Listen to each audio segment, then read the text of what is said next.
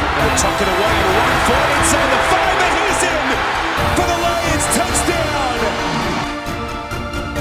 Barry Sanders turned around a defensive back about 3 times. Wow. The guy is trying to tackle him, but he's got his back to Barry because he can't find him. He'll take it. Here's a touchdown, Lions. Holy mackerel, what a run by Barry Sanders. Detroit, there will be a 15-yard penalty on the kickoff, but the play is not reviewable.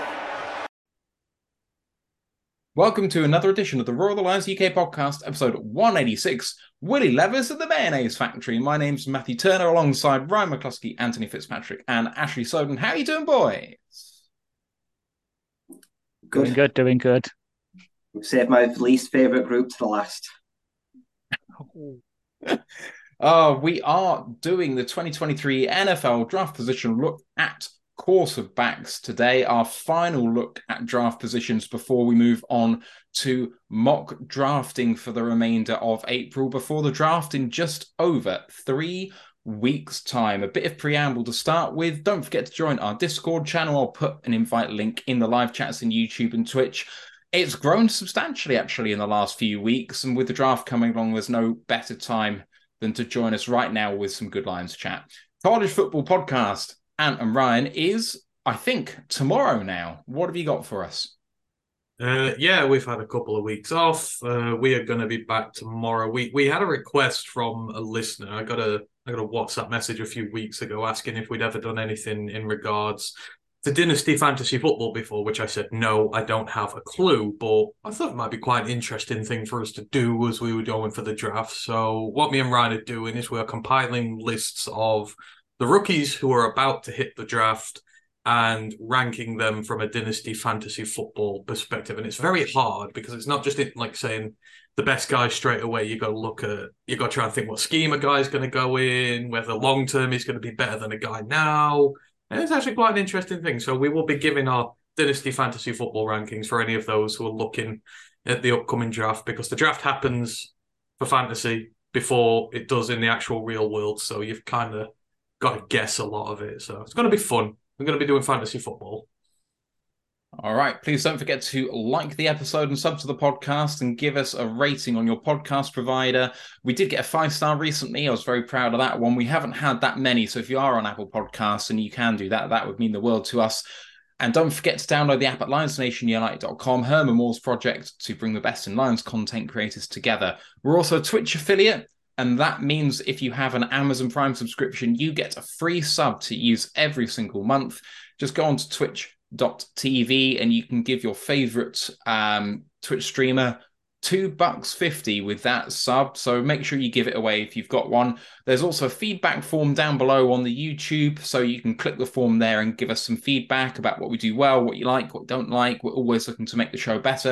And there is a tip jar down there too. Also, there is our 900 sub giveaway still running. It runs until the end of Friday, UK time. So that is 7 p.m. Eastern time in the States. It's free to enter. And if you win a choice of one of Ryan McCluskey's lovely merch. And then once that's completed, we have now reached our 1,000 sub milestone. If you didn't listen to our celebratory podcast yesterday live, or we've got it on the audio pod as well, it was a lovely, gratuitous, self-indulgent little thing that me and Ant did just to celebrate you guys, really, because, you know, you've pushed us over the top on YouTube. It means that we potentially can get monetized now. It's the next evolution of the show, and it's been a great thing. But what we did promise is to do another giveaway. I know that Ryan's thinking on what exactly to put in that, although the Swift helmet's still up for grabs. Yes, Ryan, that's going in? Yeah, it's a full-size Swift Eclipse black helmet. I think I've got a stitched signed Reggie Bush jersey as well. There's some other stuff. Whoever wins, I will just send them some photos. There we go. Yeah, there we go. So some really good stuff in there. Just to make sure to enter this one, then enter the next one. It's absolutely free for you guys, so why not? Let's kick off with the only bit of notable news, Ash, which is that the wide receiver Marvin Jones Jr.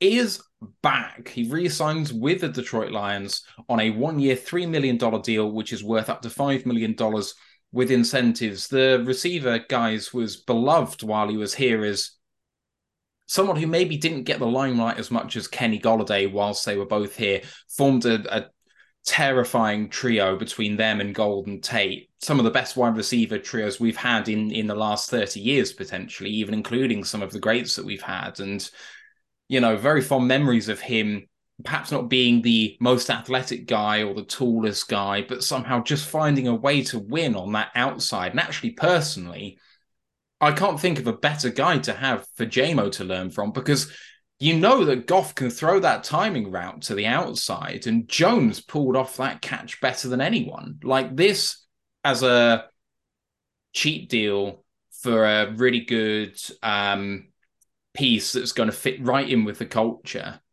Coming in at wide receiver 4 or 5, it might see the end of one of the guys at wide receiver 6 or 7 now not going to have a chance to get in because he's probably making the roster. But it feels good to have someone back, doesn't it? Yeah, wow, I'll go first. And 100%, as you say, culture fit, great. It seems we're rewarding the guys who are great culture fits in the past regime, and now coming back to still get their rewards for it. Brought back Graham. Now we've got Marvin, who will, as you say, is the perfect guy for James to learn from. Bit more nuance with some of the route running, especially deep, and the contested catch stuff, which is something that JMO might need to learn from. And it's just a perfect guy. We can depend on him as a 4-5. If he needs to step up for a game or two as a receiver 3, especially if it's against the Vikings, because he always seems to love playing against the Vikings. Just bring him up, get him 10, 20 snaps a game. If at a push, get him a couple of routes, and he's perfect as a sort of guy there just to be a solidifying block.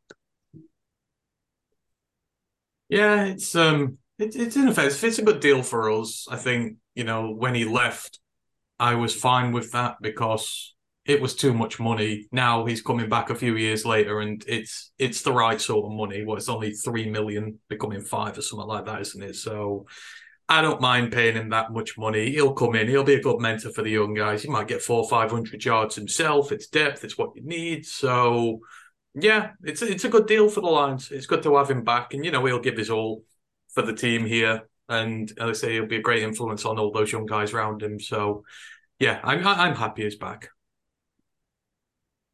Yeah, he's a dependable guy. He might get, 40, 50 targets. He'll share them with Raymond. I trust him a lot more than I do Josh Reynolds. Fine, wide receiver 4. Like I say, if he gives me 450 to 550 yards, he's served his purpose. Like I say, he's no spring chicken now, so he's thinking about where he wants to be and where he enjoys his time being. So yeah, he knows what his role will be. He'll be a part-time guy and a guy that can take a shot down the field to. So there's still some life in the old legs. And he's liked as well. So if this is the last place he goes before he retires, then it would kind of make sense if you're thinking about life after football. Absolutely, it does. Right, we did change our athletics trainer, as Ash rightly pointed out before we started the show. I am not going to count that as something particularly notable at this point. It's hard for us to really read in too much into what happened. So I'm going to get straight on with the quarterbacks that we've been looking at today. And I'm going to preface this by saying that we have not studied in detail CJ Stroud and Bryce Young. And the main reason for that is that it seems terrifically likely that we will not be in a position to draft either of those two quarterbacks in particular. We'll mention them in passing at the end of the show just to do belt and braces to cover all the bases, but they are not going to be a feature of this. We've looked at quarterbacks potentially that we could take at, I've looked at Richardson, so I'm going to say that that's someone that we could take at 6, but the majority of picks that we're looking at are backup quarterbacks or someone we could take at 18. So, day 3 guys, maybe fringe day 2 guys. That's our focus today. We will mention some of the higher up quarterbacks in passing later on. And without further ado, Ash, why don't you kick us off with one of the quarterbacks of your choice? So let's start with a Discord favourite, especially of our good friend Yehor Jesus and Discord, who always loves to mock this guy to us. Unfortunately, it's also from a college that early on Discord, Ant says never had a good QB this millennium so far in the NFL. So hopefully this guy can change it. Of course, talking about Jaron Hall, the BYU quarterback. So this year he's had a 86.3 offensive grade with an 82.4 passing and 72 run grade. He completed 248 of his 376 passes for 3,171 yards, 31 touchdowns, and 6 passing touchdowns. He also ran 86 times, though, obviously, little preface that in college, sack numbers are included with the rushing stats rather than passing. So this obviously all the rushing stats will include the sack numbers. So it's 86 rushing attempts for 350 yards and 3 touchdowns. He also caught 2 passes for 28 yards and 1 touchdown this season. So he has a RAS of 7.95 with his size being very poor, with being literally a shade over 6 foot, 207 pounds and 9.5-inch hands. His agility is great with a 4.19 shuttle and a 7.06 free cone, and an elite speed with a 4.64 40-yard dash with a 1.59 10-yard. So I watched 2 games. I watched Oregon and Liberty from this year. Oregon was a middling game with a 68.5 offensive grade, while Liberty was 58.1. So you sort of get the good of him and the bad. So the strengths comes from a family of athletes. His brothers, his mum, and his dad all did sports for NYU. For example, his mum was a gymnast, I believe, and I think his dad was a wrestler. And that wrestling background comes in because he's very tough. He will stand there in the face of pressure and will try and deliver a ball, even if it means he'll take a hit. He's very much got that sort of like Stafford mold to use someone we know, and obviously the guy I'm wearing to compare him to. But he does have a good feel for pressure. He will judge whether the throw is on or if he needs to get out the pocket and then make that decision well. And he has good mechanics for both quick reads and deeper dropbacks. And partly because of his baseball background, he has the ability to make velocity on the balls, even when off platforms. He can make almost any throw you ask him to make. For example, one of the hardest throws I've seen him make was against Liberty, where he was on the far hash mark and he dropped it into the bread basket on the sideline on the opposite side for our good friend Puka. And not only is he good as in the passing game, he is a very good runner. He can be used on read options or design draws, and was used on both of those for good results in the games I saw. And he can definitely move the coverage against man coverage. Can move the sticks as well. And on QB sneak plays, he can also generate the push even without the fabled Eagles sneak play. And because you know what I'm like, I look at the minute stuff. He has a very, very good fake handoff for play action and play fakes. However, he does have some weaknesses. So, as we've mentioned with the Raz, his frame is not exactly ideal. He's a tiny bit short and he's very slight in his frame. And he's old. He's already 25. So, it's not really going to be someone you invest in for the future, perhaps, because he's almost had all the development you could probably ask for him. He's sort of hit his ceiling. And despite being very tough, he's not very durable. He's had 2 concussions in 2019, a season-ending hip injury in 2020, a degrading rib injury that ruled him out for 2 games, and a lower leg injury in 2021, and then he had an ankle injury in 2022. So his frame, unlike, for example, Bryce Young, who has a similar issue, sort of knock against him, he's not able to take the hits, even though he sort of takes them. And he's not very consistent as a passer. He has to really get hot or have his first read always be open for him to be able to throw with rhythm. And he can rush on delivering the ball on some of those reads, which leads to inaccuracy as he sort of just tries to whip it in there rather than actually make a good decision. And despite what I say, where he can usually read pressure, when he doesn't, he usually opts to throw it into double coverage rather than throw the ball away to live another down, which can lead to some turnover plays.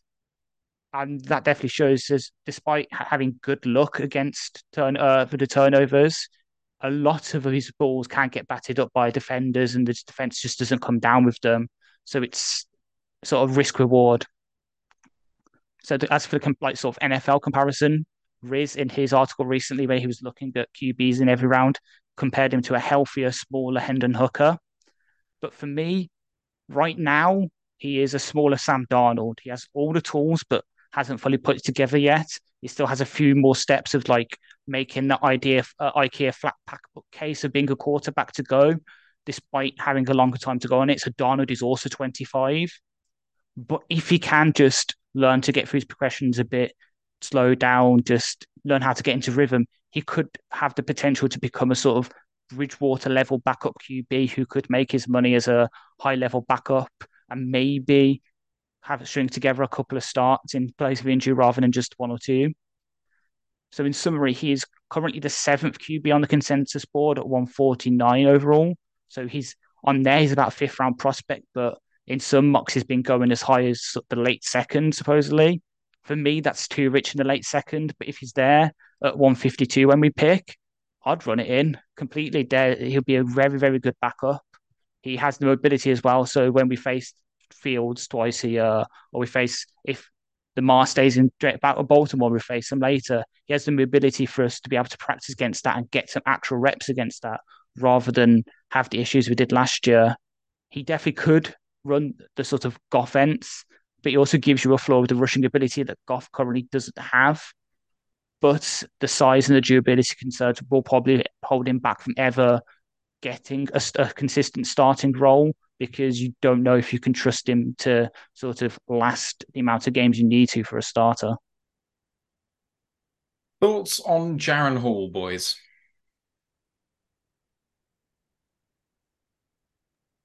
I think he fits the role of a backup fairly well.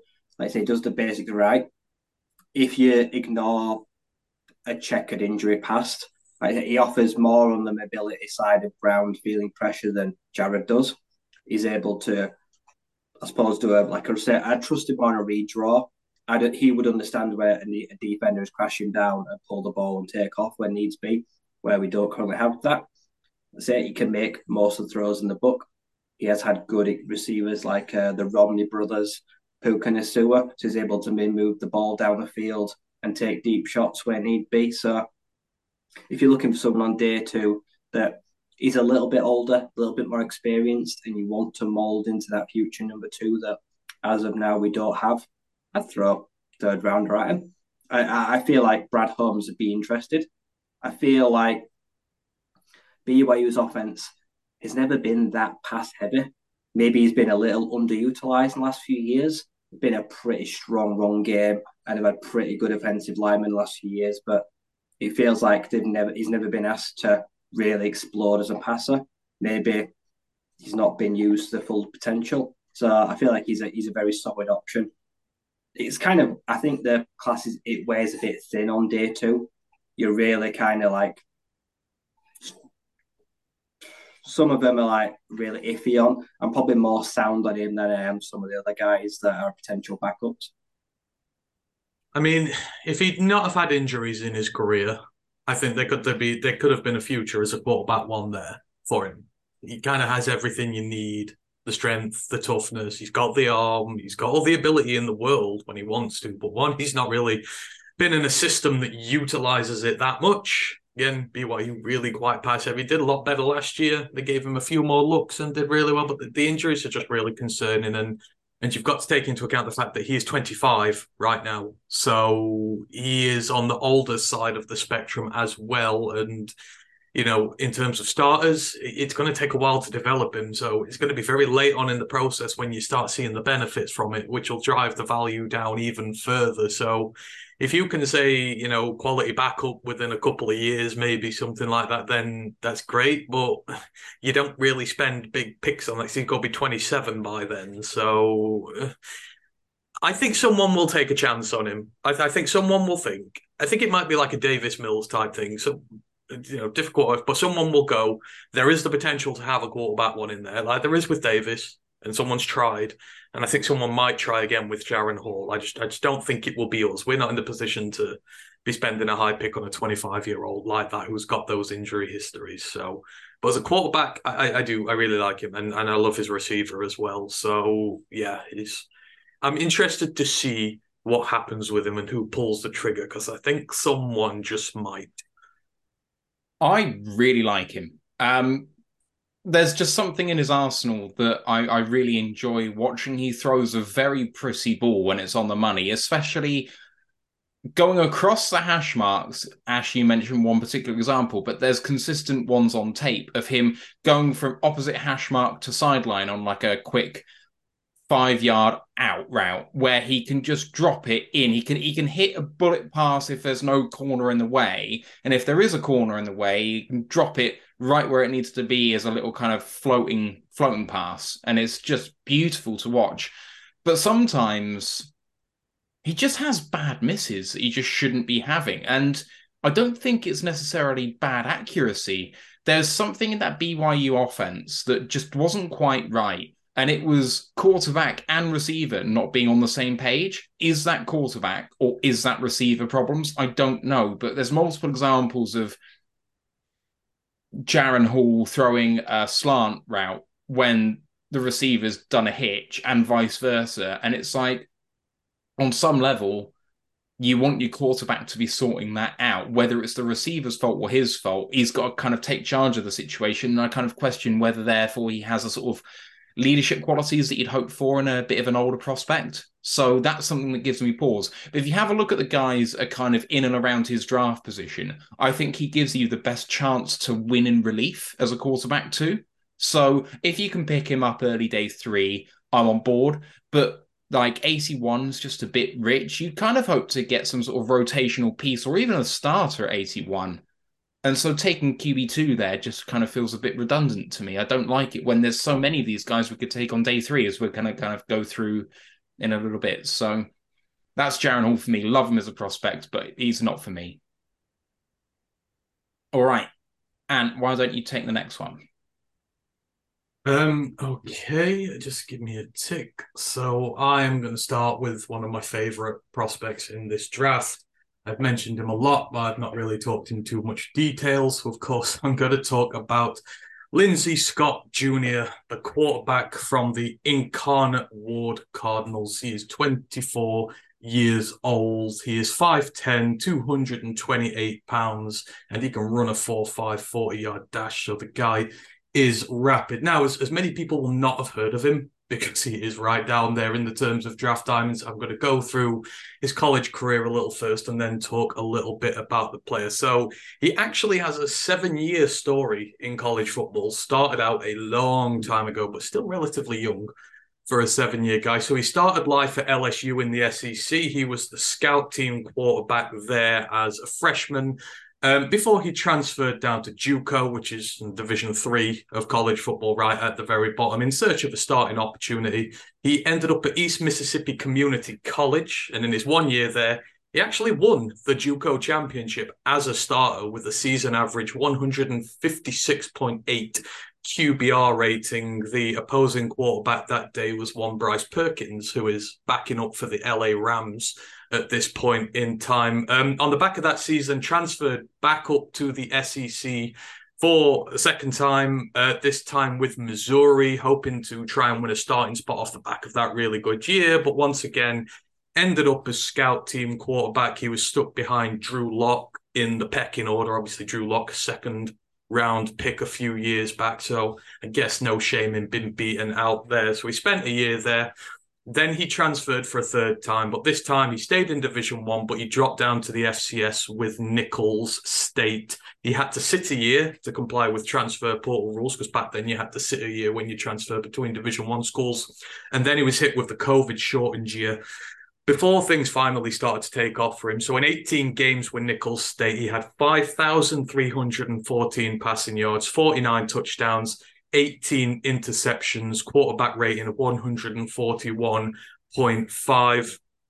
On the back of those 2 good years, he then used his extra year of eligibility he got because of COVID to transfer one final time to the bigger stage in the FCS of Incarnate Word, where he has been playing this year, and who had just lost their star quarterback Cameron Ward to Washington State. That's a quarterback you will hear a lot about on the college show next year. And he proceeded to have one of the most productive quarterback seasons ever. So he threw for 4,657 passing yards this season, 68 touchdowns, which broke the previous FCS record by 10. It was 58 before that. And he threw just 8 interceptions. Then you add another 777 yards and 11 touchdowns on the ground as Incarnate Word made the FCS playoff semi-finals for the first time ever. And just to top it all off, he was also awarded the Walter Payton Award for Best Offensive Player in the entire FCS as well. So a great season for him. In terms of the player himself, Ward is a true dual threat quarterback. As I said, he possesses 4.5 speed. It shows on tape. He has the athletic ability to go with it, to make defenders miss him in open field. Once he hits green grass, it is very hard to stop him. He forced 41 missed tackles on just 90 carries last season as a quarterback. And in his last 3 years, when he's been starting for Nicholls State and Incarnate Word, over half of his 2,420 rushing yards have come after contact. So this is a guy, he may be a little smaller, but he is bulky. He can play through tackles, and he can keep on going to make that yardage. So the run game, really good with him. As a passer, he has improved markedly year upon year. So 3 years ago, he was throwing at about 58% completion for his passes. This past year, that's gone all the way up to 70%. Turnover-worthy play rate is just 3.2%, which would have ranked him 15th in the NFL last year. So kind of given the size concerns and the concerns about guys who like to run the ball a lot, throwing on the run, as a lot of mobile guys like to do, he's very good at not putting the ball in harm's way that often. And speaking of another issue with the height, just 5 batted passes in his 3 years as a starter. So again, when the quarterback's smaller, it's easier to knock his passes down. But with Lindsay, really good positioning with the football, not putting it in harm's way, doesn't get the batted passes down, which sometimes you see against some of these smaller quarterbacks. In terms of the arm, he's got the arm strength to hit all 3 levels of the field. Against Nevada, it was a really good game where they upset FBS Nevada this season, even though they weren't really that good. But there's sort of a play where he drops down to the right side of the pocket, sets himself. He throws it nearly 50 yards cross field from the right to the left, right into the bucket of his receiver, who gets a touchdown because of how well placed it is. And whilst he's throwing that ball, he's got 2 defenders right up in his face who level him after he's made the throw. So you've got the calm, decisive decision-making on the ball, and you've got the strength to throw it cross field that far into a bucket. Guy doesn't have to break stride catching the thing. It looked great. And there are so many examples of this on tape where the deep ball, he throws it into a bucket. It is an inconsistent thing, but when he does it right, it looks really good. And with a bit more consistency, he's only going to get better. He can make plays in big time situations as well, when he's most needed. So one of the best games this year, and Ryan will attest to this, was the FCS quarterfinal. When they played against Sacramento State, it was an absolute barnstormer of a game, which maybe Incarnate Word should not have won. But in the last drive, he's driving to win the game, converts a 3rd and 7 with his legs on the fly when the play breaks down to keep it alive. I think he forced 2 missed tackles on that run alone to be able to keep the game going for them. And then the final touchdown pass is just this perfectly weighted throw right into the corner of the end zone, right into his receiver's mid-drift, who's falling backwards. The DB can't make a play on it because he's the only one who can get it. And it was as clutch a throw as they come in such a big situation. So he's a guy who's got all the sets of throws, and he can do it when it really matters. And then off the field, he's a very high character guy. He's very driven, very determined to succeed in the face of a lot of adversity he's faced throughout his college career. So it's not just his size. He is one of those small guys who has a chip on his shoulder about it all. But in trying to find the opportunity to succeed as well, he's transferred 4 times, which some might go, red flag. Doesn't bother me in this case. 2 of the times he was searching for starting opportunity because he wasn't he wasn't willing to just sit there and wait to see if it happened. And then the other 2, on the back of his success in JUCO and the back of his success at Nicholls State, he transferred to a higher level of competition to, try and keep building up his draft stock. And I've got absolutely no problem with that there, considering the first 4 or 5 years for him were really rough in that he wasn't getting played. He had to miss because of COVID, because of transfer rules. To still see that will and desire to want to go out there and play, for me, it's a really big part of why I like him. So, let's say, dual threat guy, characters there, the story, it's great. There's a lot of stuff to like about him. Now, issues, because I've kind of made him sound like Drew Brees at this point, which he is not. But When it comes to the running side of the game, there is one issue. It's his ball security. There is an issue there. 19 fumbles in the last 3 seasons. 9 of those came this season, and 3 of them came in the semi-final, which I'll talk about in a moment. So this needs to be a point of focus for him, protecting the ball a bit better. But if you sort that out, then there are no obvious deficiencies in his run game. So that's close to being as good as you really want it to be. And whilst the passing is pretty solid, he needs to keep on developing, as all quarterbacks do. A little more consistency would not go amiss. But, I mean, for where you're going to be drafted in, which is going to be day 3 or undrafted free agency at this point, probably undrafted free agency, it's a lot higher than you can expect from a lot of guys that you're going to find around that point. Then you've got the age and the size issue. So obviously age, 24, size 5'10", that will be a problem for some. But again, you're picking day 3, you're picking undrafted free agency. So the issues become more minor than they do at the top. And as I've already shown you, the size with him isn't really an issue when it comes to the passing or his durability. He's been pretty healthy during his career, no major injuries, so to speak. He looks after himself well on the field, doesn't put himself in harm's way. So the size is an issue there. And the age, you can take it or leave it, but 24 is still pretty young in the grand scheme of things. And then the one issue that did give me a bit of cause for concern was the FCS semi-final against North Dakota State. He threw 2 picks in that game and he fumbled the ball 3 times in a game that arguably they should have won. So it does raise some questions about what he might be like when real pressure games arrive. So it is a thing to watch out on. I mean, he showed up for his team in the quarterfinal. It got a little bit too big for him in the semi. So it's an issue to keep an eye on. But when all is said and done, you're not spending a first-round pick on this guy. So these are things you can work on and things that aren't going to matter as much if you're spending that level of a pick on a guy. So when all is said and done, how does he fit Detroit? For me, he fits us very damn well. Now, the great part about Lindsey Scott Jr. and what you can do with him, if you draft him or you get him in priority free agency, whatever, he instantly upgrades your scout team. He has high-level experience as a scout team quarterback. And in terms of what the Lions have, he offers a true dual threat that the Lions simply don't have.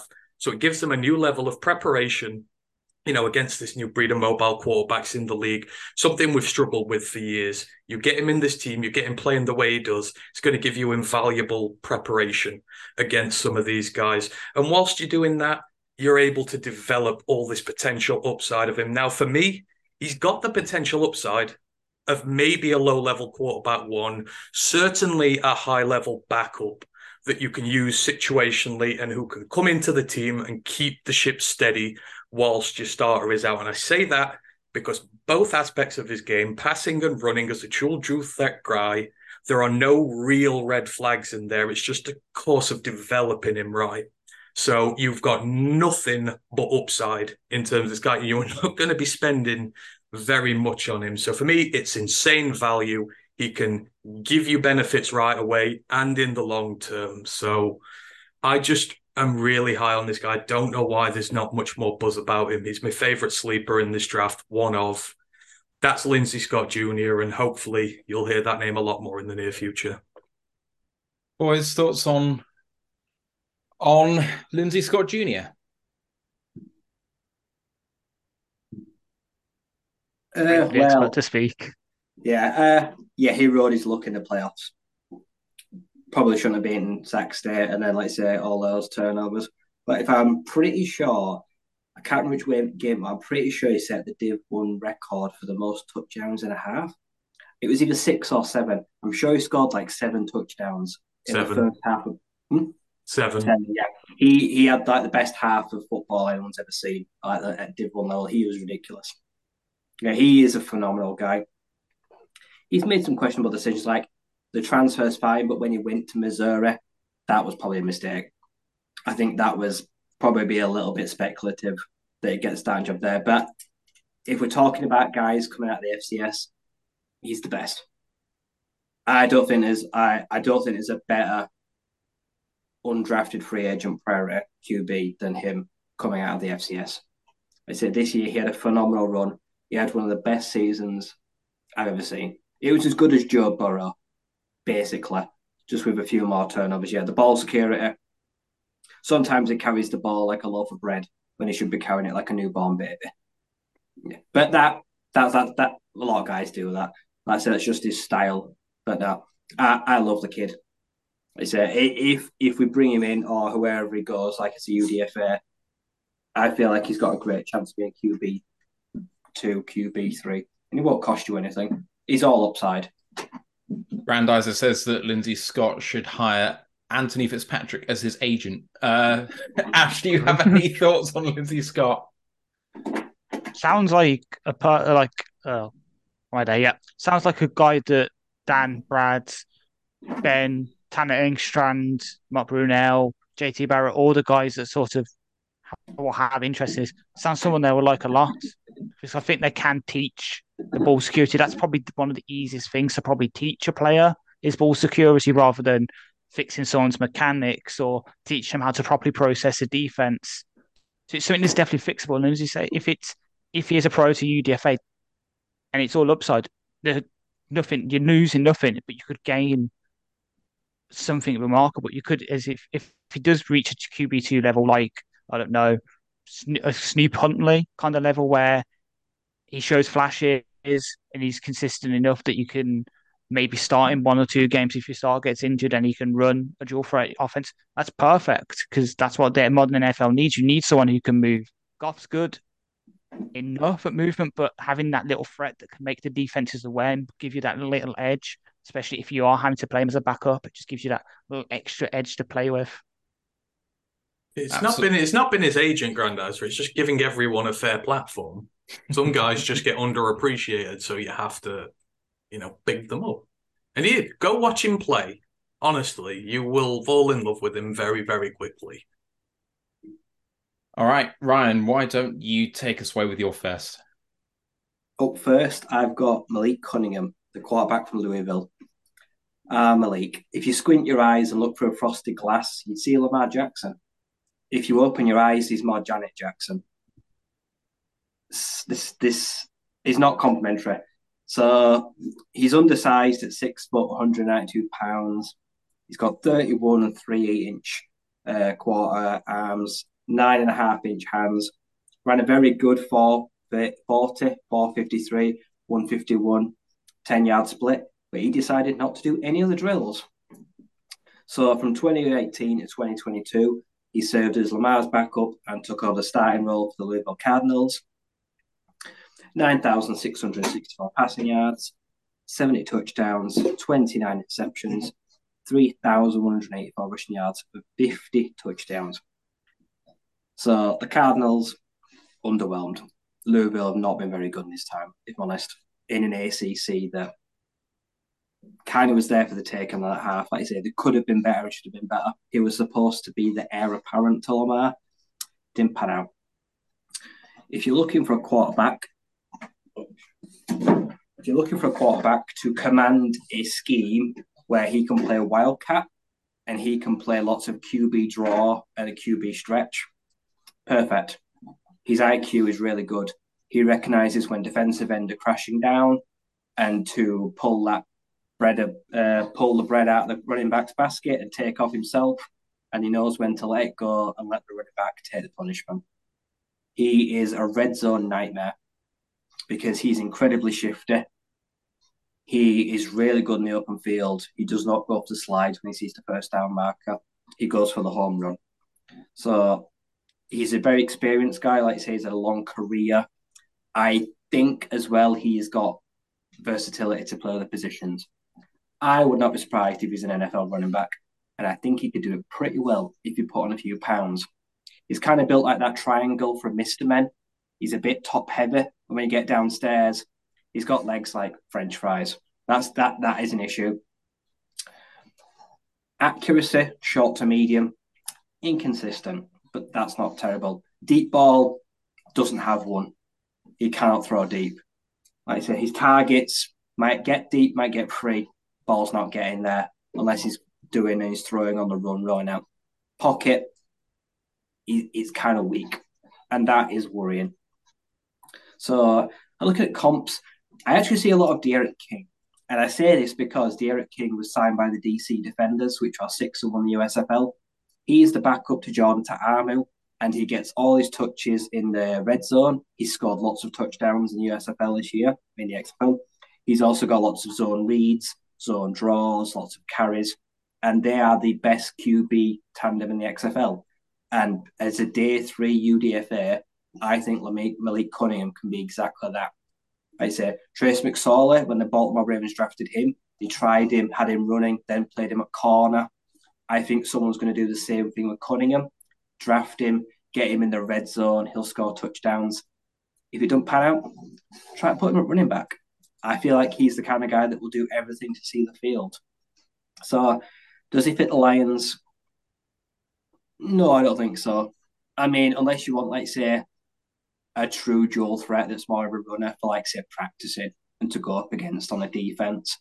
He might be good in the red zone to pick up those, like, 2-point conversions. He can stretch a defense and get to the pylon. But as a passer, 70 touchdowns to 29 interceptions, it's a little bit misleading. Like I say, he commanded some good offenses, but he didn't win a ton of games. And he's not, the arm isn't just isn't there for me. So I'd have to go like, he's probably going from like late 6th to undrafted. That's probably where you're going to get him. I feel like if he goes in the 7th round, that's probably fair. But yeah, he's very durable. He's taken a lot of carries. I'll give him that. He has taken a lot of touches in the 4 years, and he's picked up a few knocks. But for the best part of it, he's been pretty available for the majority of it, despite quite a heavy workload. Patchy blocking as well. He's taken a bit of wear and tear, but he's still pretty physical. To say his frame isn't the best. Puts on a bit of muscle. I feel like with how the NFL goes now, we'd like to say the dual threat, the guy that can take off like Justin Fields did against the Lions, torch you for 65 yards. Malik could very much do that. I feel like he has got those traits right now that the new modern football game kind of covets, which works in his favour. So I feel like someone's going to throw a bone at him. And if they don't, I think he'll play professional football in another league. Like say the CFL, like say the XFL. I feel like Malik Cunningham will play pro football somewhere at some level. And it could be a practice squad guy all year. He's the ideal candidate that you stash away. You let him practice. And if for any reason you have to suit up a guy in a day, I feel like he's the kind of guy you'd bring up. So it can be a dynamic weapon if he's drafted by the right team, put in the same scheme. Like I say, Wildcat can cause some teams a headache. He'd be the perfect candidate to run that kind of trick play, special teams. He'll probably do whatever you ask of him. He's a smart guy. He's around 24, so he's also, the trend seems to be a lot of guys are talking about today is a lot of them are a bit older. He's been around the block a few times, but to his credit, that's not too bad. He was never going to fill the shoes of Lamar Jackson. It just wasn't possible. He's just not got the arm. He just can't make the throws. But everything else below the waist, he can be the exact same person. So think of him as the pound shop Lamar Jackson. And that's not to discredit him. That's just the shoes are too big to fill. And the Cardinals, yeah, they scored heavily in their time. He put up some very good numbers. Probably wasn't his fault that he won as many games as he should because the defense, well, a bit blah. So, yeah, he's a solid product. Let this be a lesson to everyone to not have a swig of their drink before Ryan McCluskey makes a quarterback comparison, because that almost ended me, Ryan. Boys, thoughts on Malik Cunningham? I mean, he's been compared to Janet Jackson. What really can you do more as like after that to try and say out about? I mean, it's quite ironic that he uses that because obviously Janet and Michael did a duet together called Scream, and if you watch Malik play, he makes you want to scream a lot because of the stupid decision making all the time, and you know that's the story with him. I mean, a couple of years ago, especially on the college prep, we were talking about him in more glowing terms, potentially. Look, he's this really good potential dual threat guy who has all the ability he needs. He just needs to be a lot better with his decision-making. He needs to be a lot less hasty trying to start running out of the pocket. I mean, maybe the team need to use him a bit more as a passer as well, rather than just design running for him all the time. But in the 2 years kind of since we had those views, nothing has changed with him. He's still the same guy. There's still the same inconsistent passer who makes bad decisions, who is more prone to running first before looking and surveying his field, just thinking his legs will get it done all the time, and who the team have just kind of really used as a glorified running back to go with it. So there's just too much there that you're like, oh, it's not great. I mean, I go back to Lindsay, and with a dual threat quarterback, you kind of want them to be pass first, run second. That's what you want from a dual threat quarterback. You want him to have the know-how to look for his passes, go through his reads, scan the field, and then think, right, now I've got to run the ball or I've got to do something with it. He doesn't do that. And it's just a case of it's going to be, a run. He's going to be a running guy first. And I just don't think he offers you the upside as a passer to really make any damage going forward. So he's highly frustrating. He had so much talent and he's just not developed anywhere near to the potential he could have done. Otherwise, if he'd have developed and if he'd looked really good, you could be talking maybe not Anthony Richardson territory, but not far behind. That was his ceiling, but that's gone now. So I've got no more desire to see him in a Lions uniform.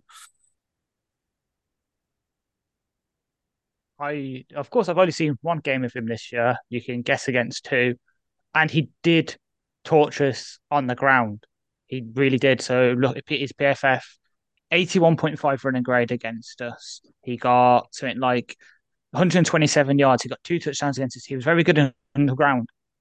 Passing wise, his 1 touchdown came from a screen where the running back did everything else. He had a chance to beat us. We had to play back up in everything. Had a chance, couldn't do it. And I remember early in the college days, it was bigged up. Some people, I'm not pointing fingers, said he was better than a certain other QB in the ACC who wears a sort of reddy colour. Obviously, that's come back to bite them, but That's he still did have that undecided. potential. Is it? Yeah. I mean, so I remember one distinct quote from last season, which is, don't worry about drafting Malik Willis. Malik Willis isn't the best Malik in college football right now. Like, that quote stands out to me quite well. And to be honest, given how Malik's done so far at the NFL, Malik Willis, you might still be right. But, Yeah. Anyway. Yeah, it's just Taysom Hill 2.0, but slightly smaller. That's all he's probably ever going to be. Maybe in NFL, he's just sort of red zone threat. You can run the ball with him. You can use him to pass a few touchdowns in the red zone. Maybe get him on a few receivers. Because I think he's also had like a couple of receptions this season. That's probably his ceiling in the NFL now. Probably, yeah, that like the Eric King sort of red zone weapon. All right, time to move on to the next one, and it's me, and it is Clayton Tune from the Houston Cougars. 24 years old, redshirt senior, 6'2" and 4/10, 220 pounds, ran the 40 and 4.64 with a rapid 10-yard split of 1.55. But considering that 10-yard split, his shuttle of 4.25, while it sounds okay, is perhaps a bit slower than you'd think from a guy that has an elite first step. So his side-to-side movement perhaps is not as good as that short area quickness in a straight line. 3-star recruit out of high school. In his career, played 47 games, 956 completions on 1,497 attempts, a 64% completion rate, 11,994 yards in his career, 104 touchdowns to 41 interceptions, so significant number of interceptions. However, in the most recent season, he had a big uptick in form. In fact, in the last 2 years, he's had 2 really, really good years in this Houston team. 13 games, 67.3% completion rates. That's 3.3% higher than his career average. 4,074 yards. 40 touchdowns to 10 interceptions, which means that in the remainder of his career, he had a 2-to-1 touchdown ratio, but in this year, 4-to-1, so much better. PFF grade this year of 91.5, but in 2021, it was 90.8, so he's stacked back-to-back good years per PFF. And I watched a couple of games of his at Cincinnati in 2021. That's the conference championship game, and then versus Tulane in this most recent season. And the strengths of Clayton Tune, first and foremost, it's an RPO based offense, so that comes with its own limitations. He's in RPO, or he's just operating entirely out the shotgun. You're not going to see this guy in a center, but he's deceptively quick as a runner. And obviously, you say 1.55 10-yard split. Of course, he's going to be, but he's not as stacked as you think he might be. 6'2.5", 220. He sounds like he's sort of that prototypical sort of quarterback build, but he's a bit slight actually. But he's rapid with his legs. He just doesn't maybe have quite that impact. You do see him flying backwards sometimes when he gets hit, which is not ideal, but sometimes he can just maneuver around people in a way you don't expect. He does a lot of design runs. He does a lot of zone keepers too. And he's actually quite good at minimizing contact. So for someone that does run the ball as much as he does, he's an exceptionally good slider. He might do it a touch early and maybe sacrifice a yard to do so. But for someone that runs the ball as much as he does, he minimizes contact, which is a good thing. He's a very accurate short to intermediate passer. He's got good strength to zip the ball in at a moment's notice. So even when it looks like they're double covered, if he gets a small window in that short to intermediate range, he can get it in there with power, and I really like that about him. He's got nice touch on his passes. He throws a very catchable ball in that sort of range. So anywhere on the field, whether it's over the middle or out to the sidelines, he can do that all. He's a reasonable arm talent generally. It takes him a little while to kind of wind up the arm if he's going deep. He does lack a little bit of power deep, and it does affect his accuracy when he tries to wind up. But he is capable of getting it, 40 yards downfield, but maybe not much further than that. He takes what he can, and I really appreciate that about a quarterback.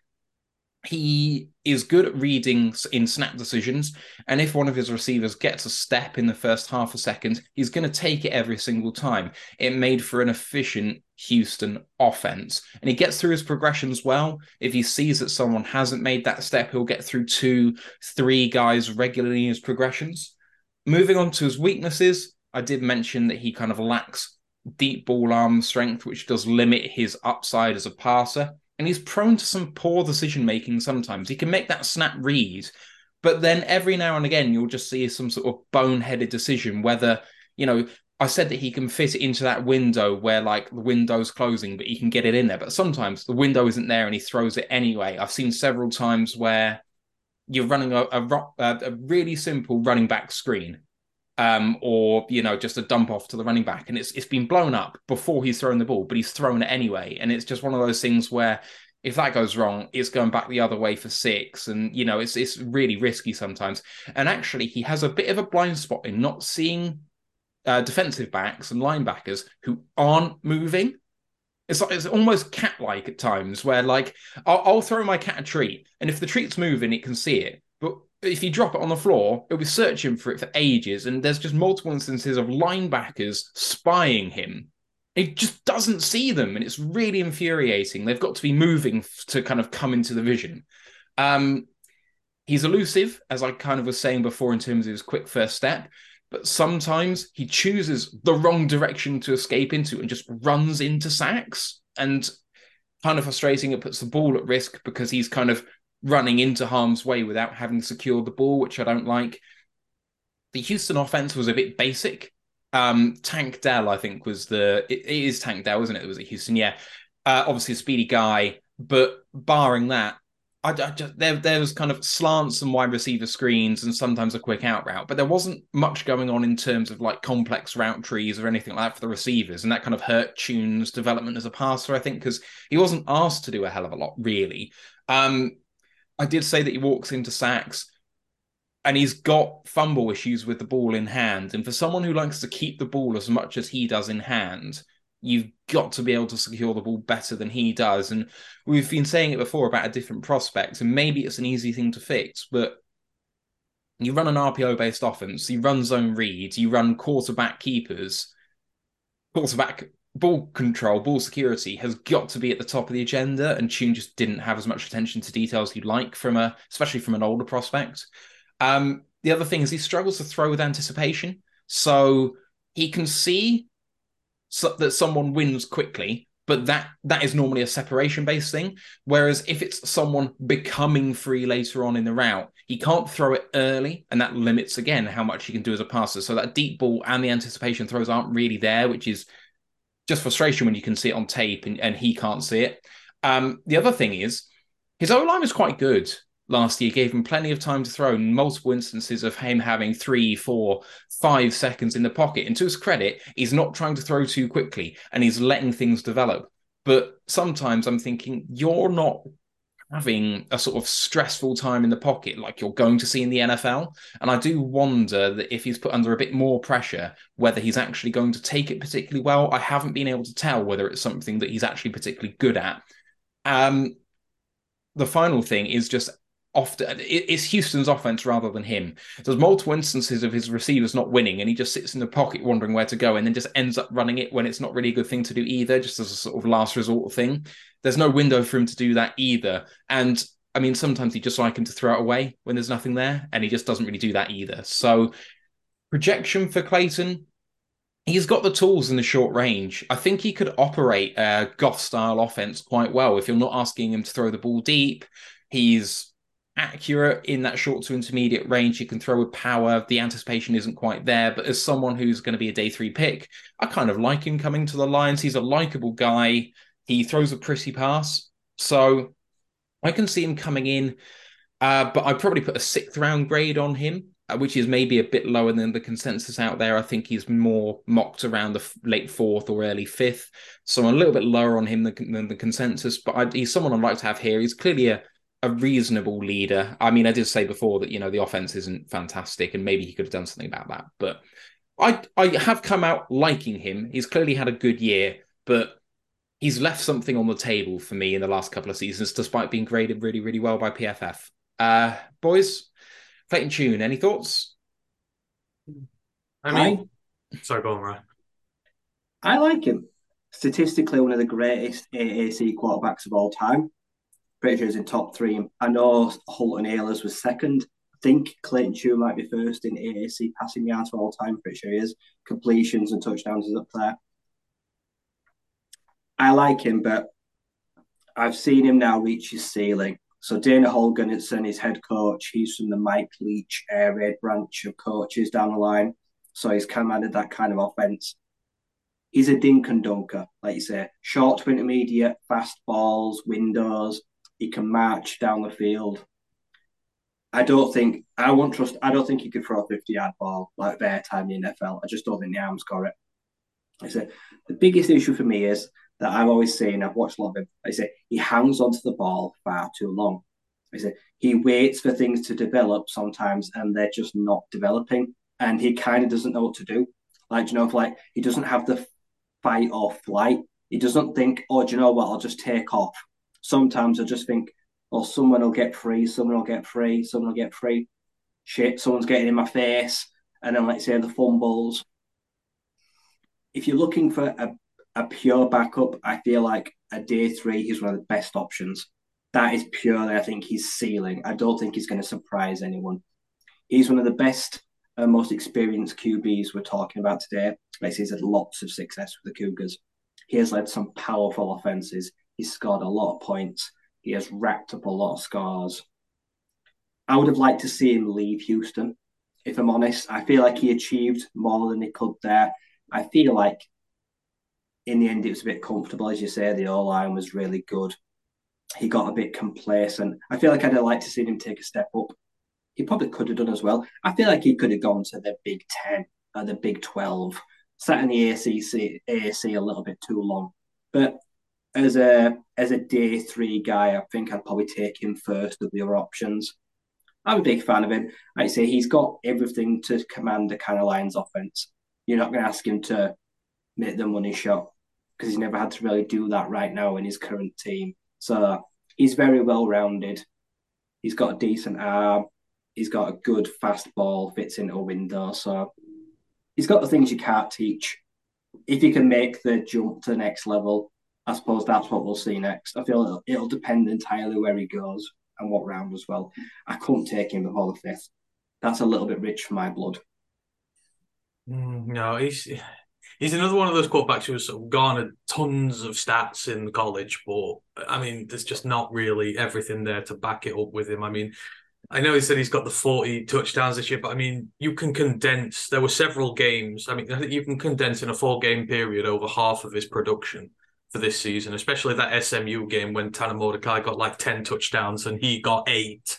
It's kind of a little bit misleading. They started the season slow. I mean, in fairness, their defense is absolutely trash, and he's had to try and bury them. Had to dig them out a hole all this time. But it's kind of just it just smacks a little of air raid, just like Bailey Zappe did last year. And he doesn't have the final third of the field ability. The short and intermediate stuff is great, but like you said, there's an RPO offense that works in a certain way, and the final third of the field, the deep balls, the accuracy, the arm strength, it's just not there.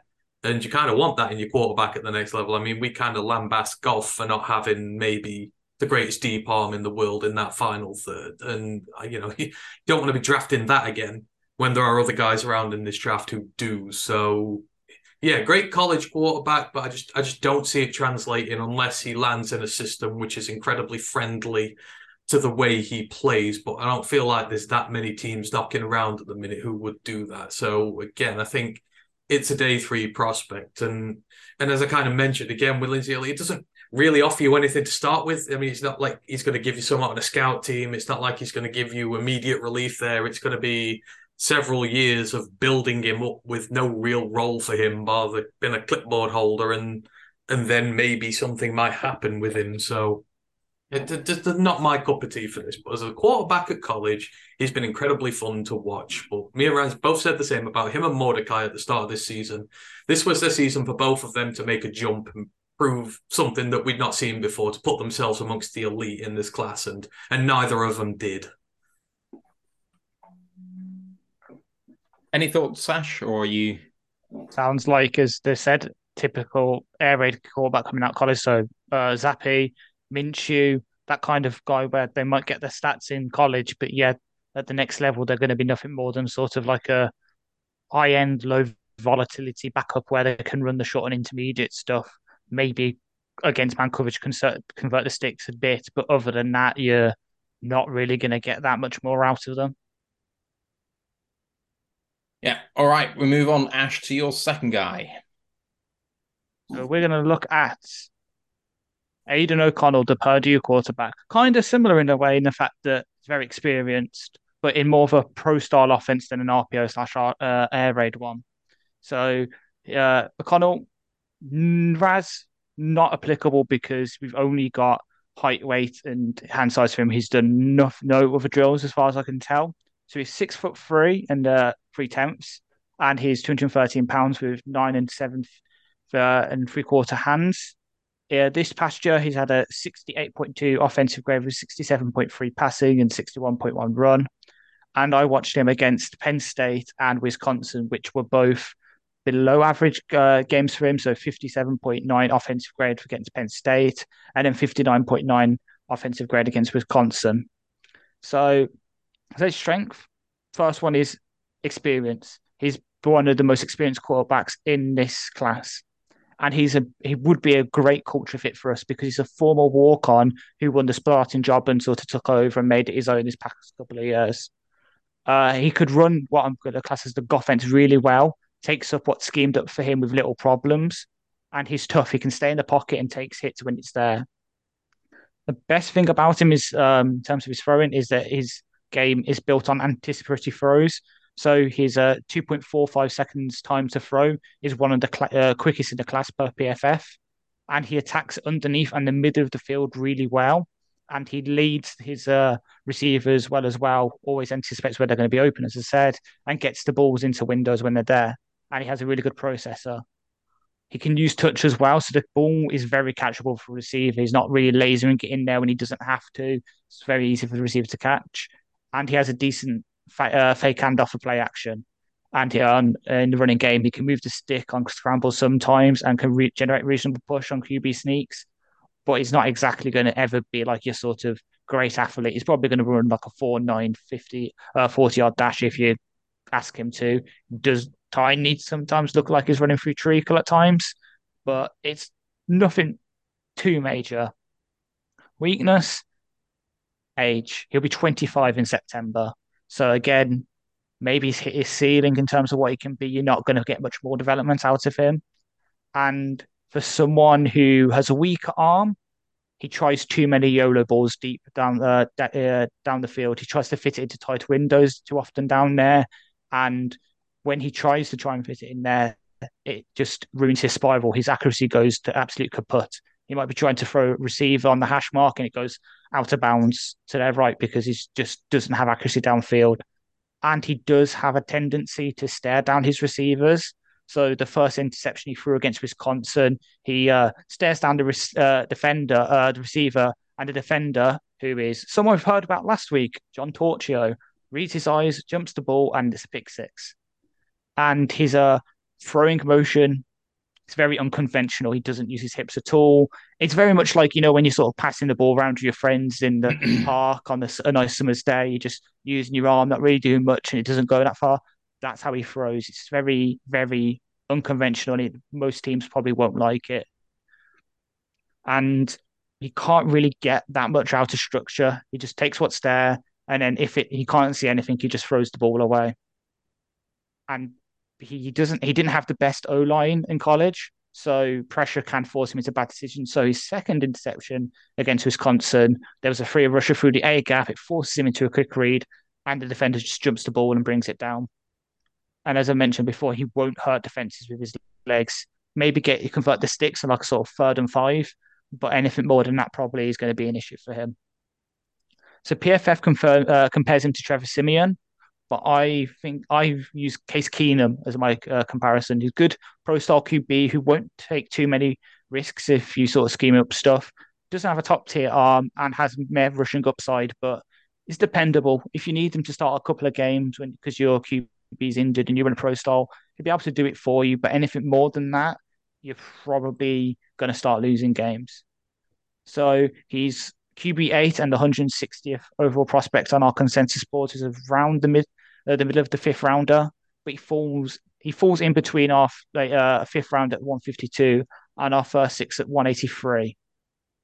That 5th 152 might be a bit too rich for me, but if he falls to that 183 and we haven't taken a backup quarterback yet, I'd take the card in for him because with a slightly better O line and then a few more weapons than he's had at Purdue. So obviously this year he had Payne Durham and he had Charlie Jones, the receiver, both of whom are good prospects in his class. He could be a defendable backup for us, though. As I said, if you ask him to start more than like 2 games in a season, this sort of bad decision making, especially deep, could lose you a game where you need him to look after the ball. He just tries to go deep with JMO and it just gets picked and he loses you a game. So for us at least, dependable backup, probably that's what he's ever going to be, just sort of QB2 career guy who just goes around like the team's just earning a bit of money, sort of like Chase Daniel. That's about it. And thoughts on Aidan O'Connell? Oh, anyone who listens to the College Pod knows I love AOC. He's one of my favorite quarterbacks, and he has been for the last few years. Just that offense that Purdue have ran is just so pretty on its day, and he's a really good quarterback. I think I listed him as the second best in the Big Ten at the start of this season. I think there was only really CJ who was above him. Still of that opinion, it's CJ Stroud, then it's Aidan O'Connell when it comes to your quarterback rankings in the Big Ten, just because he has just such great natural ability. Just want to he can sort of, again, hit the 3 levels of the field. He's a big, explosive playmaker. And you can see just how good he is by all the talent he sort of brings up around him. So first he had David Bell, who was, had some terrific times there at Purdue, turned into one of the best receivers in the class last year, got harshly done because of certain things, I believe, but he'll be a good guy in the NFL. And then you sort of had Charlie Jones, who came in this season. We were a bit, is he kind of going to be the same? Losing David Bell's a big thing. And they just formed a connection like that. And Charlie Jones suddenly became one of the hottest commodities at wide receiver in college football. Not in terms of the draft, but in terms of just outright who's doing the best. He had a stunning start to the season and had a great year all throughout. So that's what good quarterbacks do. They just keep elevating new wide receivers to a high level who maybe shouldn't, because people were trash talking Bell, people were trash talking Jones, saying they're not the best in the world. Well, the college production will tell you otherwise. And, I hope he gets an opportunity at the next level. I do agree, maybe he's not going to be a starter going up as much as I like him and I need to take the blinkers off a little bit, but I think he's certainly done enough to earn a shot at being able to. And if you're looking for a guy who, at the very minimum, you can develop into a really solid backup in, again, maybe sort of that pro-style theme, I think he's one of the guys who should be at the top of your list. I mean, take the age aside, he's got the arm, he's got the instincts, he's got the skill, he's got great touch on his throws as well. So I genuinely do think that he'll make a good backup in this league. And if you need him to come in and win you a game or see one out, I think he's capable of that as well. So, I really like him. Not for us, not personally for us, as much as I would like to see him here, but not for us. I would prefer to go in a different direction. But no, I really like him as a quarterback. It depends on what direction the Lions want to go in at backup quarterback, because if they want someone to operate the Goff offense, there's no one better to come in as a backup. If they want someone who's going to provide them with practice upside, to provide something a bit different, who perhaps could complement Goff on the field potentially, then he's clearly not the guy. So, pick your poison, really. I kind of feel like he's going to be high on the Lions' agenda. I think that they're going to want someone to run the Goff offense because that's what it's built for right now. As much as I would love to see a dual threat guy come in and be the developmental guy, I think they're going to prioritize right here, right now. And he, for me, is that guy. He's, for me, probably quite near his ceiling. I don't see him getting a huge amount better than he is, but he's fine right now. There's clearly limitations with him, but he can run the Goff offense. I definitely believe that. So I think he's someone that there's a reasonably good likelihood he ends up here. Ryan, any more thoughts? Muted. Aiden, yeah. I'd say when I look at his time at college, he's probably one of the guys that we're talking about that's come closest to causing big upset. I said Purdue have hung with Ohio State a few times. Some good games in Michigan and Wisconsin, the bigger Big Ten sides. So he's fared well in the tougher scenarios and the bigger the competition. He's faced some of the better competition we're talking about. He's a very good pocket passer. Like I say, he can make all the throws. He's got good touch. Like I say, he's worked with some good receivers. Like I say, last year, TJ Sheffield, like I say, Bell, Jones, Durham Payne. He's going to get drafted. Likes his tight ends. I'd say that they operate that system really well. So he has his guys. He's safe. He's comfortable. He can do everything that's required. I'd say he's not a runner. He's never going to be. That's just not his style. But he knows what he's good at. And he could be a Nick Mullins. He could be a Case Keenum, like a Taylor Heineke. Like I say, he could be a high level backup that could come in and win 4 games if Goff hurts his ankle and then just goes back to the bench. Like I say, that's the kind of guy he'll be. There's some kind of guys that you can draft as a backup and you think they could win a game if they're thrown in the second half. Can they defend a 10-point lead? Is Aiden one of those guys? Probably, yeah. Would Malik do that? No, I won't trust him. I won't trust half the guys I've spoken about. But I'd expect that he would be someone that could come in under pressure and just finish off a job if needed be. And that's probably the highest praise that I can give to backup. He's probably a mixture of day 2, day 3. It's a very varied gap of where he's going to be taken. Some people really do like him. They might stretch to a 4th rounder, maybe. I say. For me, I don't know, another 5th, 6th. Depends on if they really want to spend a commodity on a backup. But for short-term investment or short-term return, maybe one of the quicker ones if you make an investment in him. All right, let's get moving. And Ant, you're next up for your second guy. Right. So next up, just bear with me a minute. So, yeah, I'm in the realm of the FCS again with my second one. I have picked Jalen Fowler, who is the quarterback from the North Carolina A&T Aggies, of course, Brad Holmes' alma mater. He is 23 years old. It may seem like a really random one, but I did this because I know the Lions have shown bona fide interest in him quite so much. So it's like, well, I'll go and have a look at this guy, see what he's a little bit like, cover all bases, because I'm still of the opinion that they're going to go day 3 or undrafted free agent this year. So I think looking at these guys will pay off in the long run. So yeah, Jalen Fowler, North Carolina A&T, he is 6'3", he is 235 pounds. So unlike Lindsey Scott Jr., the frame, the desired height, everything is there for him. Now, me and Ryan were chatting about him a few weeks ago on the college pod when we did our HBCU episode. Dave, our good friend from Panthers Nation podcast, is a North Carolina A&T alum.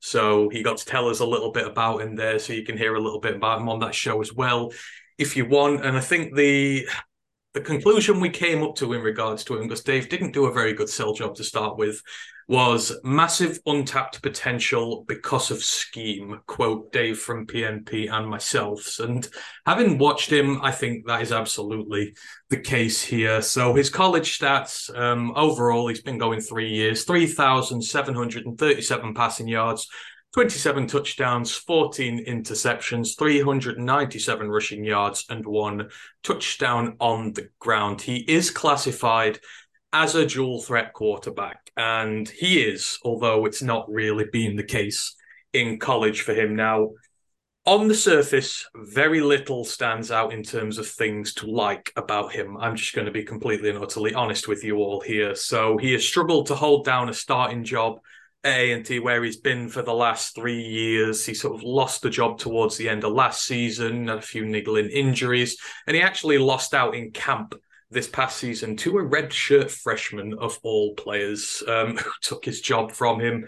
And it took until game 4 of the season, when the Aggies had to use 4 quarterbacks in a game because of injuries and various problems, before he was able to get that job back. So obviously not the best of starts for the season there. But after that, the rest of the season, the starting job was his. As a runner, like Lindsey Scott Jr., he has a fumbling problem, but this is a really big problem. And how big, you ask? He's fumbled the ball 11 times on 32 carries this season. So 1 in every 3 carries, he fumbles the ball. That is... which may go some way to explaining why he has not been given so many carries by the team this season. Although the starting running backs have been very effective for them, and there has been little need to use the quarterback, but it does handicap his ability to show his dual threat when he's fumbling it all the damn time. And as a passer, the career completion rating is a shade below 59%, which isn't great. It comes with a 2-to-1 touchdown ratio, or slightly worse than that, actually, which is nothing to shout home about.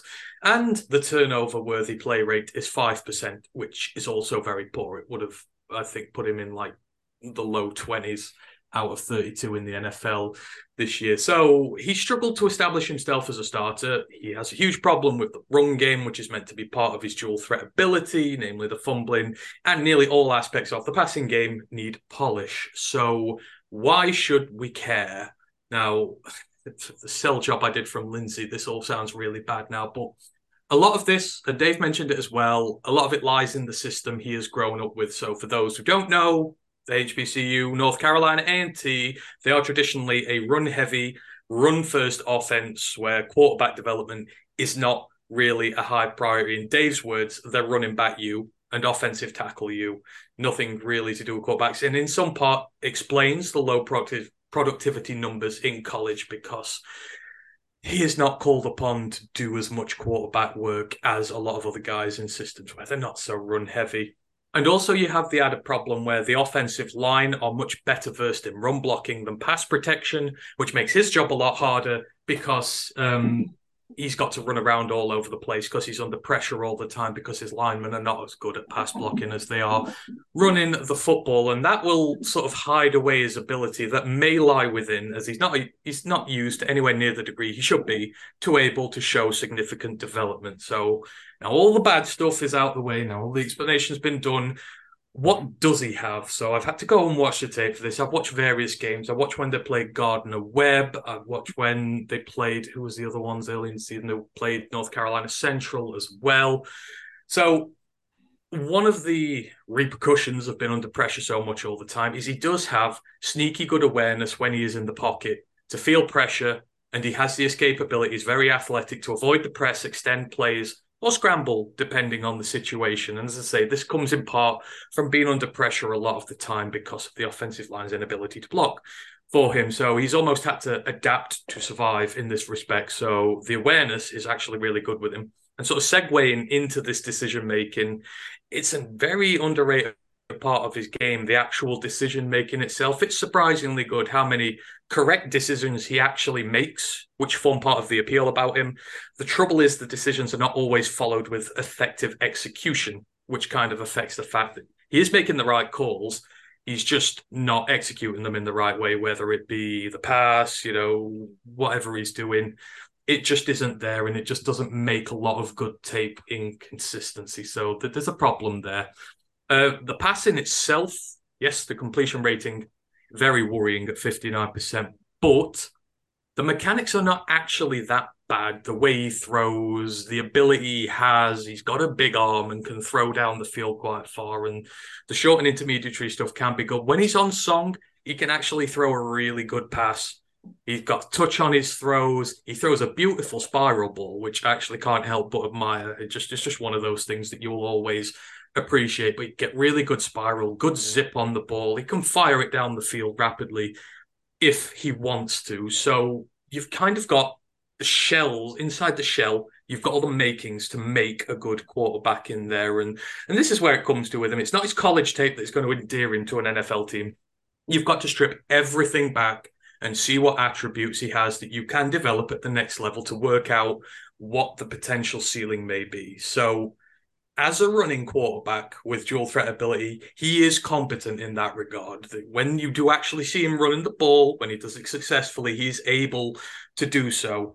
You've just got to work incredibly hard on the ball security. That ball security is just nowhere near where it could be, but it's a coachable trait. We've seen with Jared Goff, we've eliminated his fumble ability in that now. It's the same thing, but it is a coachable trait that you can work out of him. And if you sort out that ball security issue, then the running part of his game is going to come on very quick. So you can sort that side out. As a passer, again, as I've said, he has the tools. You've seen fleeting glimpses of most things you would like to see. So as I say, the cannon on the arm, the touch on the ball, the level, all three levels of passing, short, intermediate, long.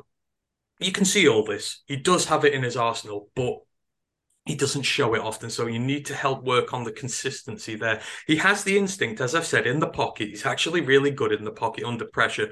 And he has the smarts. He makes a lot of the correct decisions. He's just not effectively executing them. And again, this is all coachable stuff. So it all sounds bad. But when you see what he does have and what you can develop on there, and bearing in mind, you're going to be getting him in undrafted free agency. You're not going to be spending a draft pick on him.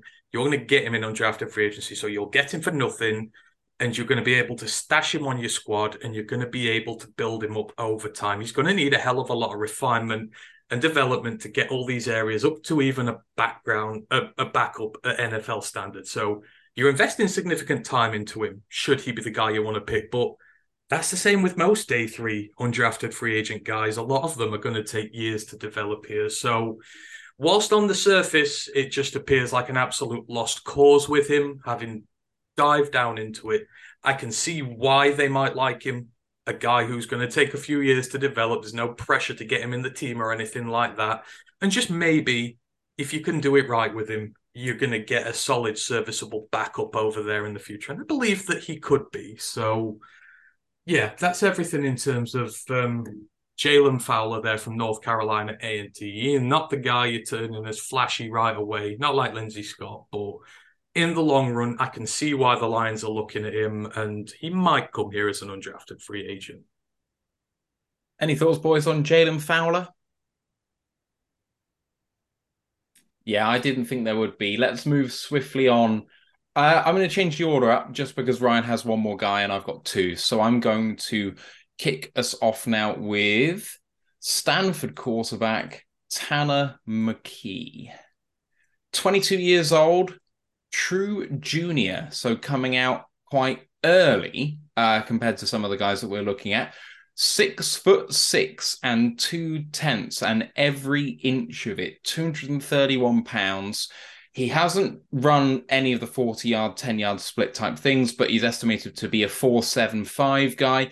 His short shuttle was 4.41, so not exactly setting the world alight. And out of high school, he was a 3-star recruit. Because he's a true junior, he's not played in many games, only 23 in his college career. So if you can have a knock on Anthony Richardson for only playing 13, well, Tanner's, he's played almost double, but it's still not very many. 473 of 748 is 63.2%, 5,336 yards, 28 touchdowns, 15 interceptions in his career. This most recent season, much of the same, really. 12 games, 62%. 2,947 yards, 13 touchdowns, 8 interceptions. PFF grade this year, 75.4. So reasonable year, less than a 2-to-1 touchdown to interception ratio is not exactly fantastic, but there we go. Watched a couple of games of his versus USC and at Oregon, both in 2022. Average games, both of them, 64.2 and 61.2. Strengths for Tanner. He just jumps off the page, like physically gifted. He just is imposing to even look at, to be quite honest. He's that prototypical quarterback that if you look at him, that's how you'd build him to begin with, at least in terms of height and weight. One of the more underrated things that I quite like about him, just to kick us off, is his side steps in the pocket, allowing him time to throw. As I kind of alluded to, he's not exactly the fastest guy in the world, but he's actually quite adept at just taking a step to the left or right to buy himself another half second to deliver a strike. It's going to be the difference between him being able to do some really, really good things in the pros and not. So the fact that he's doing that at a good level already is very nice. Really nice touch on his throwing motion, especially when short. He's going to give his guys a lot of opportunities to catch a lot of balls in the short to intermediate range. Potentially the nicest thrower in that range in the class, I think. Like, I don't want to go too high on him in that short range, but it's really, really nice to look at.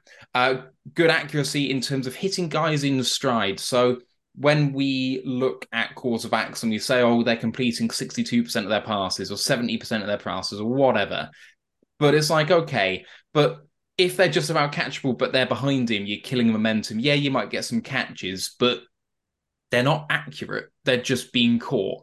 Tanner puts it exactly where he needs to, and it means that his guys end up getting a lot of yak, and he's a big part of that. Like, the timing is just very, very nice. When given the opportunity to throw timing deep, he hits it, but only when it's a bullet throw.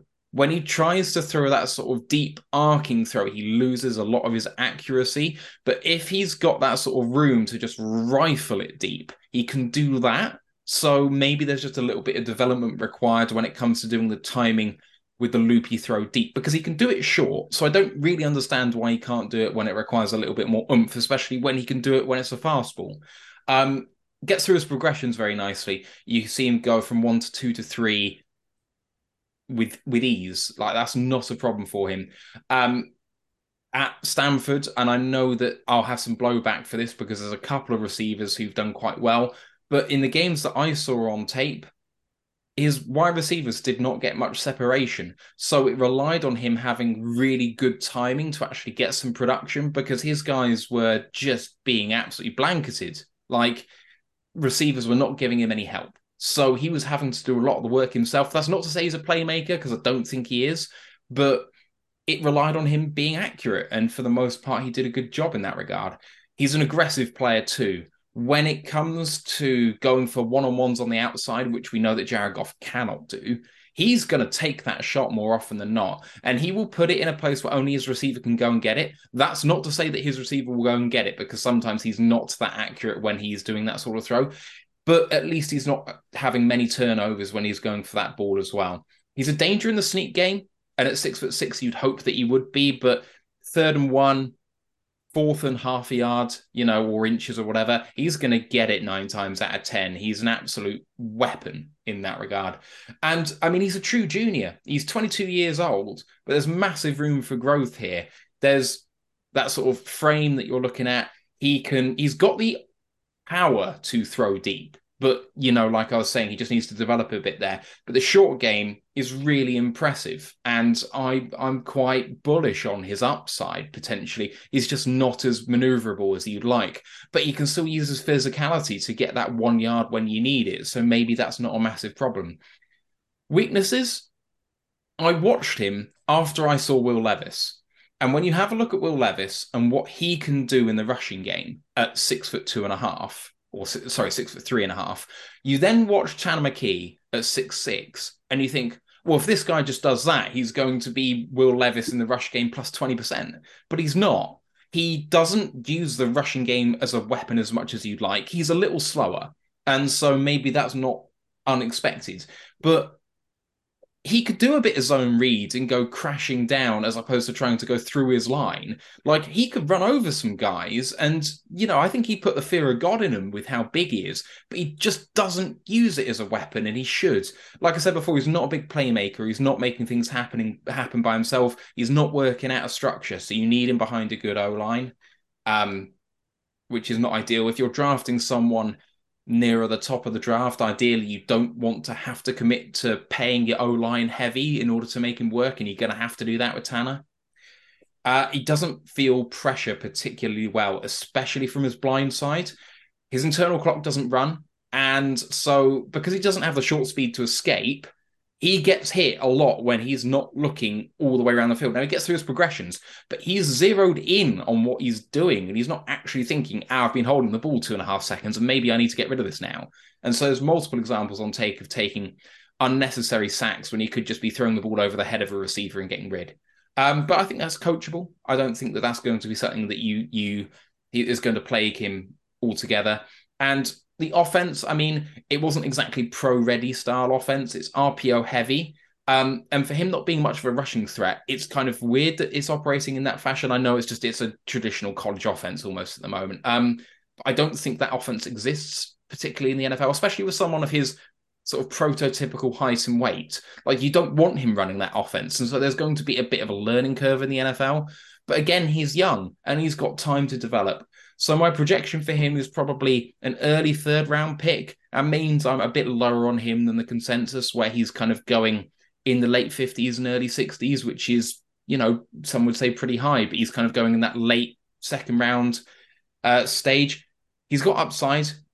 He's already got some good traits. I can definitely see someone investing a fairly high pick in him. Comp for him might seem slightly unfair.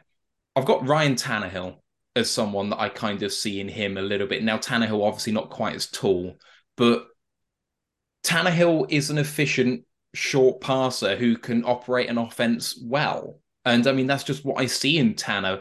Fairly immobile. Tannehill has a bit more to him with his legs, but I think that Tanner could have more to him with his legs if he decided he was going to engage it. So, bit of coaching, someone to kind of take him under his wing and help him out, maybe develop him as a passer and as a runner. I think you could have a really, really good guy who, has QB1 upside. It might take him a little while. I don't think it's going to happen in the first 2 years. But at the same time, I think if he came in relief, he could win a game or two just because he's got time that I think he's saying you can develop. That's only because he's got a ceiling higher than he is. I mean, if you look at someone who I kind of think could be quite similar in Aiden O'Connell, I think that Tanner's ceiling is much higher than that. And so when you look at the two prospects, it's like, okay, well, Aiden doesn't have a lot more to learn because the ceiling isn't there. But for Tanner, it is. So the fact that I'm saying it's going to take a couple of years for him, don't take that as a knock on his ability to come in relief right now. I think that there's something there, but we just haven't seen it all yet. Boys, thoughts on Tanner McKee? Complete fraud. I would just say that about him, and this is coming from a guy. I was a massive Davis Mills fan. This is not a knock on Stanford. This is not a knock on the way they play. I just think he's been completely overrated to the point where it wasn't even funny. I mean, you saw at the start of the year, he was getting round one looks, round one grades. That soon died off because everybody kind of saw what he was, just not an elite guy there really in any way. He's been all right there. He's got some good receivers at Stanford, but that team has been really bad. And Pac-12 has got a lot of really bad teams in there that they've not been able to beat. He's not been able to help get them over the line against many of them. They lost a coach this year. I just don't see the hype there with him. I mean, I don't see the develop. I mean, there might be developmental upside in there. There could well be, and I think that's what a lot of his appeal is based on about what he could be. But he didn't really show it me in college. He didn't really show me what I wanted to see, for a guy who gets so much hype with everything and how it goes on. So I just think he's a complete fraud going into this, and I'm not holding up hopes he does much at the next level, and I don't want us to go near him with a 100-foot barge pole. It's just my thing there, and it's a shame because I thought there was a day and age when he could be pretty good, and again, I like my Stanford QBs, but he never took the steps forward I needed to see. For me, he's the most polarizing QB in the class. I can't sugarcoat it. Stanford Cardinals, they're fucking horrible. Since Kevin Hogan left, they're dog shit, and they've just produced trash football, and their fans are even sick of it. They're in the Pac-12, they're bad, and the Pac-12 is ass. So, and I just look at him and I just think Paxton Lynch, like he was the prototypical QB that went too high and then turned out to be terrible. He was great over short range and that. Like, he's got the pro. But the problem is, I think he's not ready. He had to stay in college, but he wouldn't have gained anything because Stanford is so bad. He should have hit the portal. I think he should have spent another year in college. I think he'd have got a good team as well. I think he's declared too early. If the Lions used a second-round pick on him, I'd be absolutely furious because we could get a starter there that I don't think he'll ever be. If they go with the second, third round pick and they really trust in him, I'll trust Brad. Like I said, I'm not enamored with him. Like I say, he gets sacked. He has some of the same issues with Goff when Goff were running at pressure, not throwing the ball away. We kind of fixed that this year. So maybe if we fix Jared Goff, maybe we can fix Tanner McKee. So maybe he can be a future potential QB backup. Like I said, a lot of things I don't like, but I can also see why people kind of enamored with some of the traits. I think he will go a lot higher than people think he will, a lot higher than I'd take him. I think that's just a given because of just what he is and what he can offer. But yeah, I wish him all the best. But yeah, everything I've seen just scares me off him. If he becomes a starter this year and does do Davis Mills, I'll gladly eat my words. It sounds to me like he's going to probably have the Kellen Mond career path, unfortunately, because that's the guy that it sounds like to me. Guy who showed stuff in college, but should have stayed for a year, is taken a bit too high in the second to third round, and then is unfortunately just stuck in a bad place for development. So that's what happened with Monty. Obviously, he was stuck behind Cousins, and then you have Zimmer come out a year after they take him saying, "Oh yeah, he's absolute shite." That's what I'm scared. If he can go to somewhere like Seattle, maybe if they don't take a quarterback early, and he's maybe taking in the third there to sort of be groomed behind Gino to maybe take over in the future there, that could work. I could see him working out there because Carroll's had history in the past of working well with QBs. He won't have the pressure to come in too early because Gino's quite a good starter. He could work out there, but it has to be the right place. He's one of those that, yeah, it really depends on his place, whether he turns out he's going to crash out and be an XFL quarterback in 2 years, or if he could be a sort of mid-tier QB1 upside. Honestly, it's about the team. And yeah, for me, again, late third round, if we don't take someone, maybe. But maybe if at that range, I'd want someone with a bit more upside who can maybe bring a bit more either with his legs or with his arm. I do agree with Ryan. He should have stayed. And the thing is, if he goes to a pro-ready system and proves that he can do it there, Like, you're talking about mid to higher, round one prospects. Like, he's got the tools. If he went and proved it, he could be doing a lot better than he is. As it is, he's, like you said, he's going to get overdrafted. He's going to underwhelm, and it's going to be tough for him. Like, his absolute ceiling, like, if he hits it, could be like, I don't know, Rufflesberger or something, but like, there's like a less than 1% chance he hits it. There's big bust potential here. There really is. So, yeah, anyway. That's going to do it for part one of our show. We've overrun by a long way here, so I'm going to split this one into two parts. But my thanks to Anne, Ash and Ryan for their contributions so far. You can follow us on Roar the Lions UK on YouTube, Twitch, Facebook, Instagram and Twitter. And the group for worldwide fans on Facebook is Detroit Lions Fans UK, One Pride Worldwide. The website, rotluk.com. Please don't forget to subscribe and rate us 5 stars on your podcast provider. Tune in for part 2 of this episode tomorrow about quarterbacks in the 2023 NFL Draft. My name is Matthew Turner, and we'll see you then. Let's go, Lions One Pride.